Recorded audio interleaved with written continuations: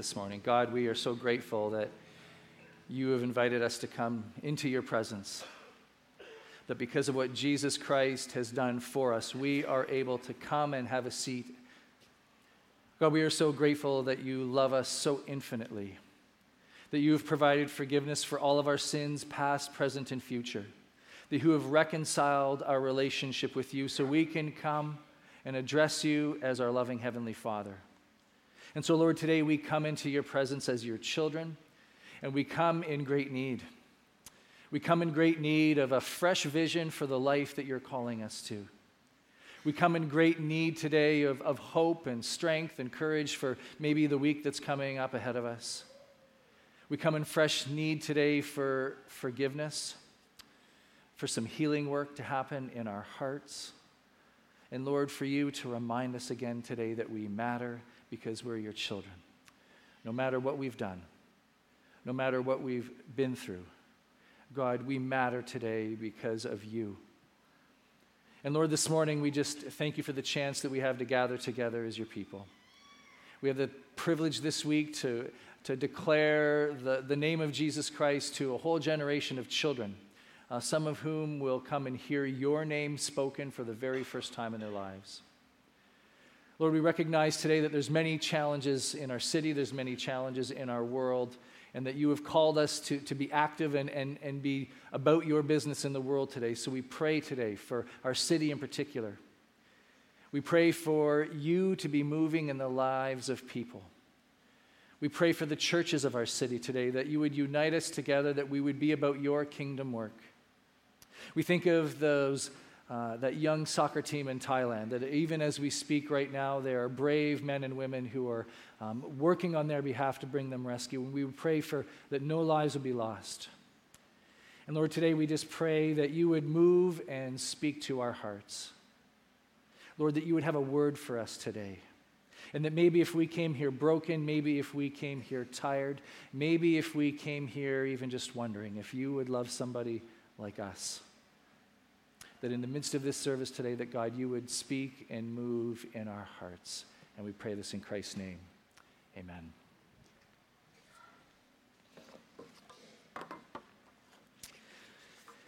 Imagine for a second you've got two job offers.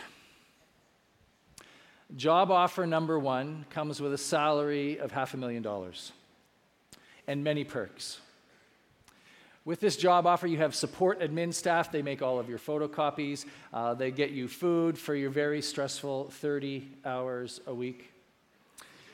It comes with a driver. It comes with a meal allowance. It comes with all kinds of perks and benefits. It also comes with your name on the wall and the chance that you're going to become famous. That people, when they hear your name, are going to know that you are an important person. There's another offer for you. It comes with a modest salary. Most of the people on your street will have a nicer car than you.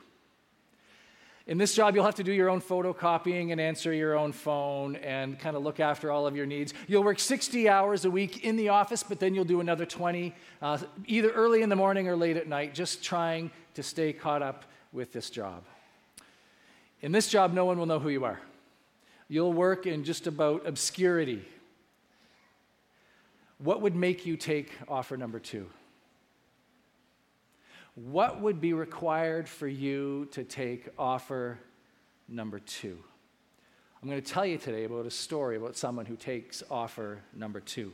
We're in a series, our summer series called Inspired, and we're looking at the stories of people who put their lives into God's hands, and God wrote an inspirational story through their life. The word inspired paints a picture for us like a breath of fresh air that brings new life. You've had this experience. You've met somebody who's inspired you. And after you left or heard about them or watched their documentary, you were inspired, but you were inspired to do something. You were inspired, you were motivated towards action. When I hear stories of people who walk away from comfort and wealth to do something that's really hard, it always catches my attention. Now, I'm not talking about John Tavares, who only took $77 million to play for the Leafs when he could have made more somewhere else. We're not talking about that kind of sacrifice. Right, Delbert? He's going to give me a big amen here. I'm talking about people who forego comfort, fame and wealth to do something that really matters in the world. I love the stories about those people who chose to work in circumstances where they're under-resourced, where it's difficult, where it's dangerous, where the obstacles are overwhelming and they're dealing with a problem that everybody has just been too scared to deal with. When they could have had a much different life, but they walked away from it all. These kind of people really and truly inspire me, and I'm going to share one of their stories with you this morning. It's my privilege today to introduce you to Mr. Bryan Stevenson. Bryan was born in 1959. He's a human rights lawyer located in Montgomery, Alabama.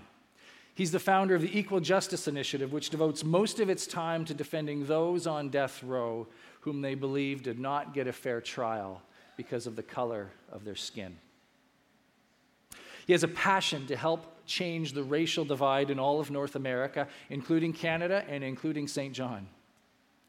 The first time I ever heard of Bryan, he made a very controversial statement shortly after 9/11. He took the time to remind white people that 9/11 was not the first time that terrorism had touched North American soil, but that lynchings and slavery system that plagued the 18 and 1900s were also a form of terrorism. When he made that statement, he got people's attention.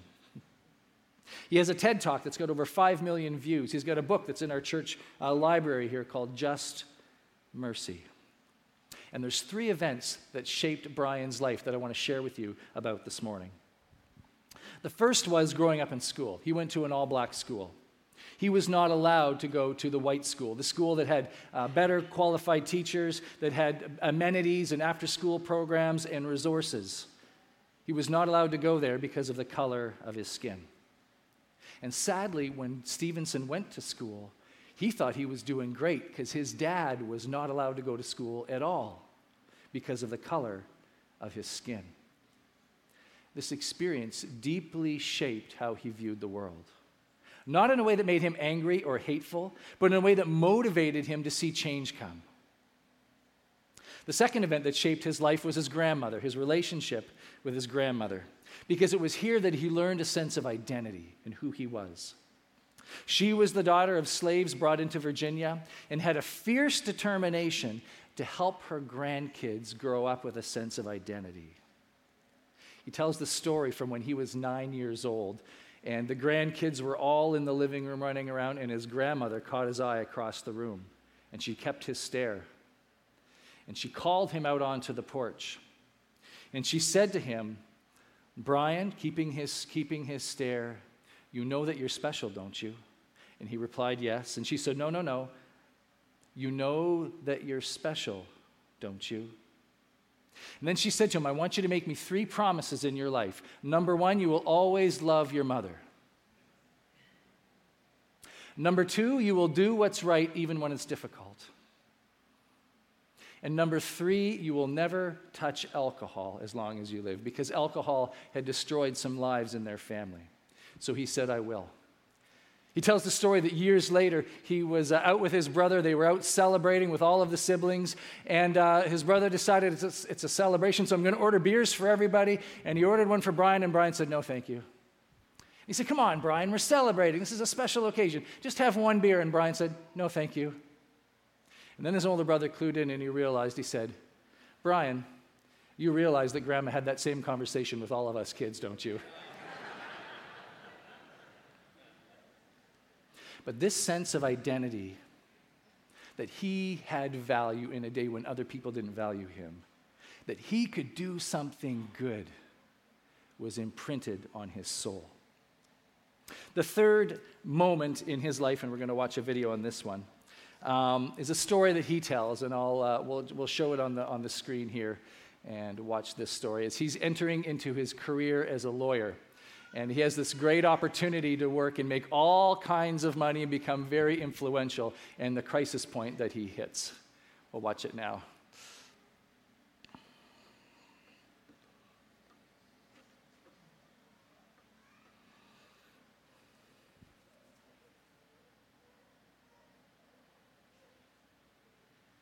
School of Government at Harvard. Not going to work. There we go. There he is. Thanks, Pat. I appreciate this.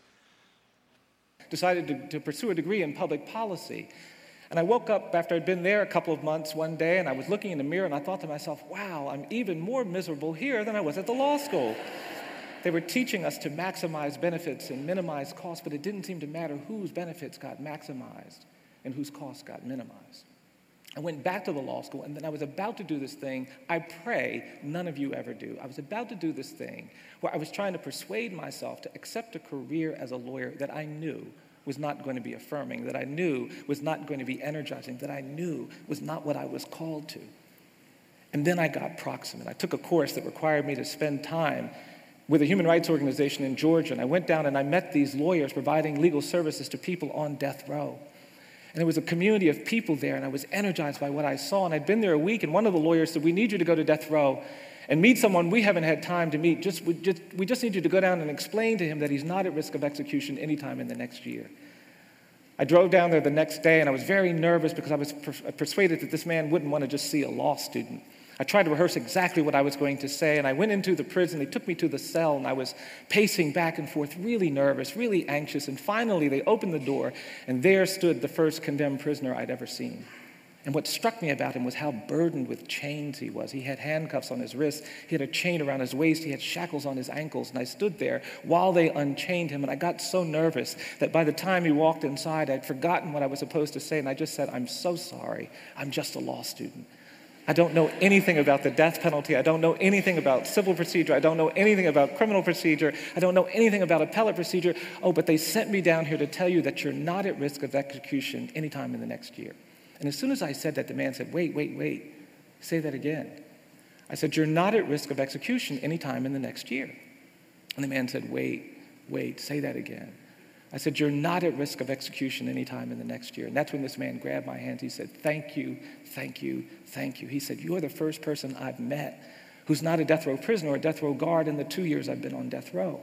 He said, I've been talking to my wife and my kids at night, but I haven't let them come and visit because I was afraid I'd have an execution date, and I didn't want them to have to deal with that. He said, now because of you, I'm going to see my wife, I'm going to see my kids. Thank you. And I couldn't believe how even in my ignorance, how just being proximate could be transformative in the life of someone else. But all of a sudden it kicked in and we started talking, this man and me, and it turned out we were exactly the same age. We had the same birthday, same month, same day, same year. He started asking me questions about my life. I asked him questions about his life, and we fell into this conversation. And 1 hour turned into 2 hours, and 2 hours turned into 3 hours. I'd only scheduled to be there an hour, and the guards were getting angry waiting outside the room. And finally, after 3 hours, they couldn't take it any longer, so they came bursting into the room, and they were frustrated. And they couldn't do anything to me, so they took it out on this man. They threw him against the wall. And they began putting the chains on him very roughly. I tried to get them to be gentler, but they ignored me. And they put the handcuffs on his wrists so tightly I could see him grimacing with pain. They wrapped the chain around his waist so tightly. I said, please, it's not his fault. It's my fault. Don't take it out on him. But they ignored me. And then they put the shackles on his ankles so tight you could see him struggling. And I was really stressed by this. And this condemned man looked at me and he said, Brian, don't worry about this. You just come back. And then they started shoving this man toward the door. He almost fell down. He kept his balance and he kept pushing him so roughly, and they got him in front of the door. And then I watched this man do something. He planted his feet, and the next time when they shoved him, he didn't move. And then this man turned to me and he looked at me and he said, Brian, don't worry about this. You just come back. And then that man did something I've never forgotten. I stood there and I watched him close his eyes, throw his head back, and then he started to sing. And he started singing this hymn. He started singing, I'm pressing on the upward way. New heights I'm gaining every day, still praying as I'm onward bound. And then he said, Lord, plant my feet on higher ground. Everybody stopped. The guards recovered. They started pushing him down the hallway. You could hear the chains clanging, but you could hear this man singing about higher ground. And I will tell you, hearing that man's song changed me. All of a sudden, I knew I wanted to help condemned people get to higher ground. But more than that, I knew that my journey to higher ground was tied to his journey. I realized that if he doesn't get there, I can't get there. And in an instant, my interest in law was radicalized. That was his calling. It's when the Lord communicated to him that he could walk away from the wealth and the prestige and the comfort and pursue this calling that God had put on his life. Helping people created in God's image receive justice. Not to be let off the hook, not to be treated easier, but to be treated equally. Now, Stevenson's materials, if you read any of them, you'll always find yourself taken to the ancient Old Testament prophets. In particular, the book of Amos, chapter 5. So I'm going to invite you to turn with me in your Bibles this morning to Amos chapter 5, and we're going to read starting at verse 18. It's on page 1426 of the Red Bibles, 1426. But you have to understand the context for these words that Amos writes before I read them, because they're tough words. In his time, in Amos's time, everything in God's community seemed to be going great. The economy was booming, job reports were up, the churches were full, Easter and Christmas services were hopping. All the metrics were pointing to a picture of success. God's people were enjoying an unprecedented time of influence and affluence, and they were enjoying it. It seemed like all the years of wandering in the wilderness and being dragged off to exile were now behind them, and that God had brought them into this great season. But it only looked like that for them. The truth was, God's people who had been called to be a river of blessing had turned into a lagoon of blessing. And as God had been good to them, they stopped passing the blessings on. They became blessing hoarders. And the truth is, they knew better. God's people had been called from the very get-go to be a vehicle of blessing to the world. The scriptures taught them this right from the beginning.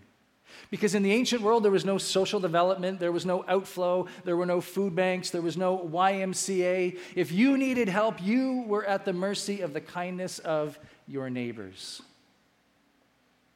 And God's people had become selfish neighbors. And so what does God do?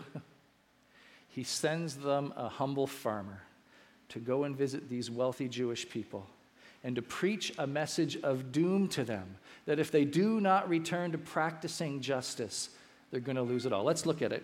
Amos chapter 5, starting at verse 18. Talks about the day of the Lord. And the day of the Lord is a term that refers to that day when God's going to come back. And for these people, they thought, look, we're so awesome. We're doing so great. The church is full. Everybody's happy. So when God comes back, he's going to be so happy to see us. I mean, he's probably going to fall down and worship us because we are just so great. This was what they expected. And this is what Amos told them. Woe to you who long for the day of the Lord. Why do you long for the day of the Lord? It will be a day of darkness, not light. It will be as though a man fled from a lion only to meet a bear, as though he entered his house and rested his hand on the wall only to have a snake bite him. Will not the day of the Lord be darkness and not light? Pitch dark without a ray of brightness. And listen to what he says. This is not directed to kind of pagan, outside of the church people. This is directed to the people sitting in the pews. He wrote this: I despise your religious feasts. I cannot stand your assemblies, your worship times. Even though you bring me burnt offerings and grain offerings, I will not accept them. Though you bring choice fellowship offerings, I will have no regard for them. Away with the noise of your songs. I will not listen to the music of your harps. And then look at verse 24. But let justice roll on like a river, and righteousness like a never-failing stream.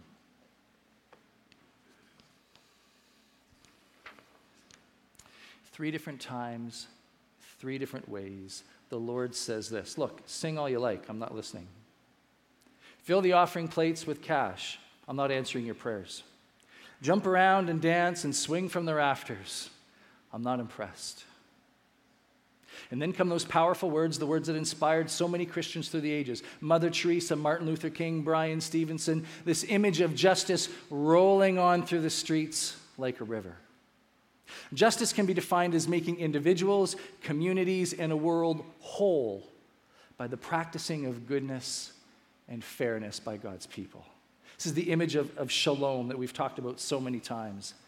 To practice justice is to participating in God's redemption of all things, of his putting the world back together again. And we were built for justice. You are hardwired for justice.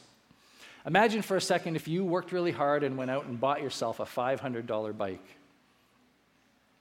And you saved money for it. It was your way to and from your job. On the weekends, it was your social outlet. You went biking with friends, and it gets stolen. And now you have to go to the store and buy another $500 bike. And then someone comes to you and says, hey, we found your bike, and we told the person that stole it, no worries, you're good to go, see you later. Something inside of you would rise up and say, no, I was wronged, and it needs to be righted. Someone needs to pay for doing that offense to me. And for the people of God in the time of Amos, God was saying, you've been sitting around while people's bikes are being stolen and done nothing about it. But in fact, it was worse than that. You've been stealing people's bikes. You've been participating in the wrongs of society. This passion for justice is at the heart of the gospel. Through our sinful behavior, we have wronged God. We have ignored God. We have pushed him to the side. We have tried to be God. And because of our sin, because of the way we have wronged God, there needs to be justice. There's been a wrong, and it needs to be righted. There needs to be a payment for the wrong that has been committed. And the great news of the gospel is that Jesus pays that on our behalf. Justice and the gospel are connected. And when we practice justice, it opens doors for the gospel to be heard in people's lives that have never heard it before.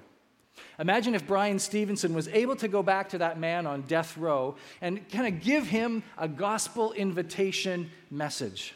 Imagine if he decided to share the gospel of a God who loves us no matter our condition, who sends his son to absorb their sin and pours out on them mercy and grace. Imagine if he explained to him the story of the prodigal son, his father waiting for the lost child to return home. That message would have made sense to that prisoner because he'd seen it displayed in the justice initiative of Stevenson's life. Our work for justice is an expression of the love of God that tells people how God really feels about them, that they matter, that they were created in his image, and that God is pursuing them and wants what's right for them. When we practice justice, it's our way of saying there's coming a day when the Lord's going to set things right. And it starts today. Friends, this is not just about nice people doing nice things. We are demonstrating the heart and posture of God towards all people when we practice justice. That's why we're so pleased to be welcoming a new refugee family. It's going to arrive this Thursday. This is a picture of their apartment. It's all set up. Some folks from our church have been working really hard to get all that ready, and we thank those of you who've kind of made contributions towards that end to help that out. Because, you were a spiritual refugee once too. You know that, don't you? You were once lost and poor and broken and homeless, spiritually speaking. And the Lord set the table and invited you into his family. When we welcome this family on Thursday, we are practicing that welcome, that gospel welcome to them that declares what God is like and how he feels about this people. This is justice. And God says, imagine a day when it just rolls through the streets, bringing life to everything that it touches. Now, Stevenson, in all of his writings, kind of would push us in three different ways to practice justice. And I'm not going to spend a lot of time on these this morning, but I just want to get you thinking a little bit. The first one he already mentioned in the video clip, which is get proximate or get close to people. You can't practice justice from a distance. You have to get close to people. You have to get to know their story. And when you do this, you will realize that the stereotypes that we have about people who might be different than us, they fall to the ground. My wife and her mom are excellent examples of this.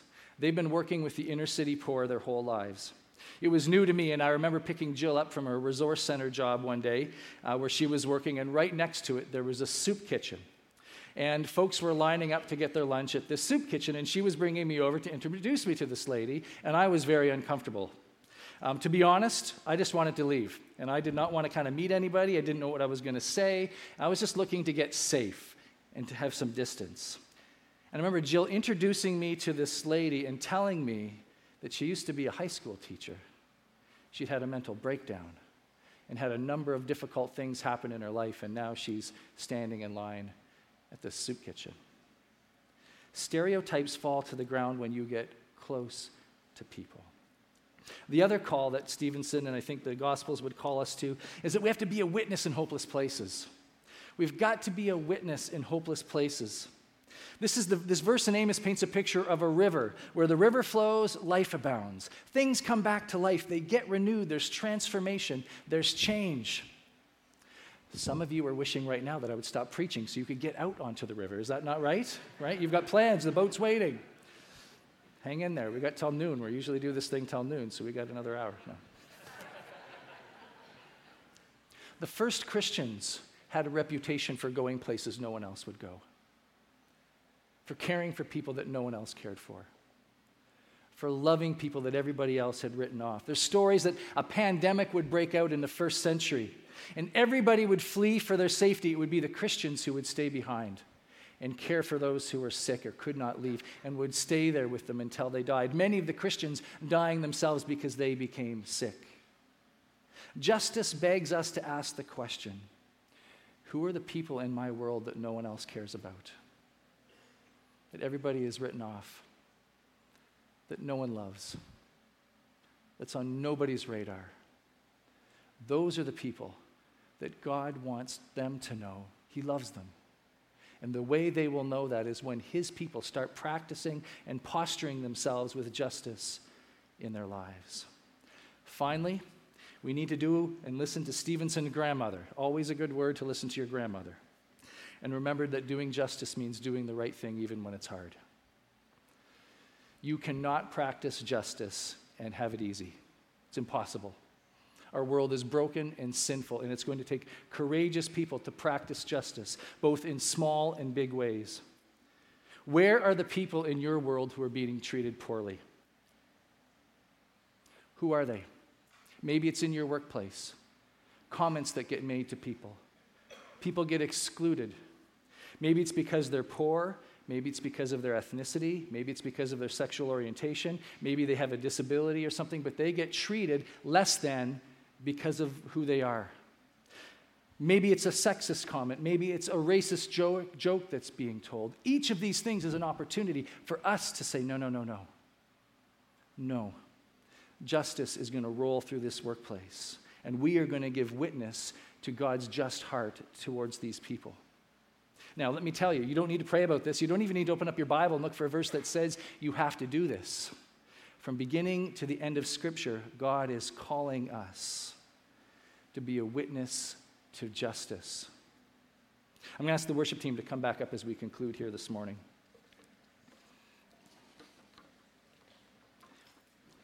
I have read just about everything that Stevenson has written. I've watched most of his sermons that he's given. You can watch them on YouTube if you like. And he always fills me with fresh air to do the right thing. He inspires me to live a life that sticks up for people that everybody else is thrown to the curb. Not out of guilt, not to be angry and miserable about it. It's about helping God see the right thing, helping people see that God loves them, and doing the right thing. By being a demonstration of the kingdom, by being a demonstration of the gospel in their lives, no matter how difficult it is. So my hope for you today is when you find yourself in a situation where you think, you know what, this isn't right. Someone needs to stick up for this person. Someone needs to do the right thing in this moment, that you will be inspired by this Amos vision. Let me pray for you. God, today we are challenged by this word because it is hard. And because we live in a world that's broken. We live in a world that pushes people aside because of how much money they have or the color of their skin. And God, we know that in your economy that is not right. So we pray that we would be a demonstration of your kingdom love and your kingdom heart towards those people. God, we pray that you would burden us in situations to do the right thing. We thank you so much that we get to represent you. We thank you so much for the day that's going to come when everything will be set right and all the brokenness of this world will be put back together once and for all under Jesus.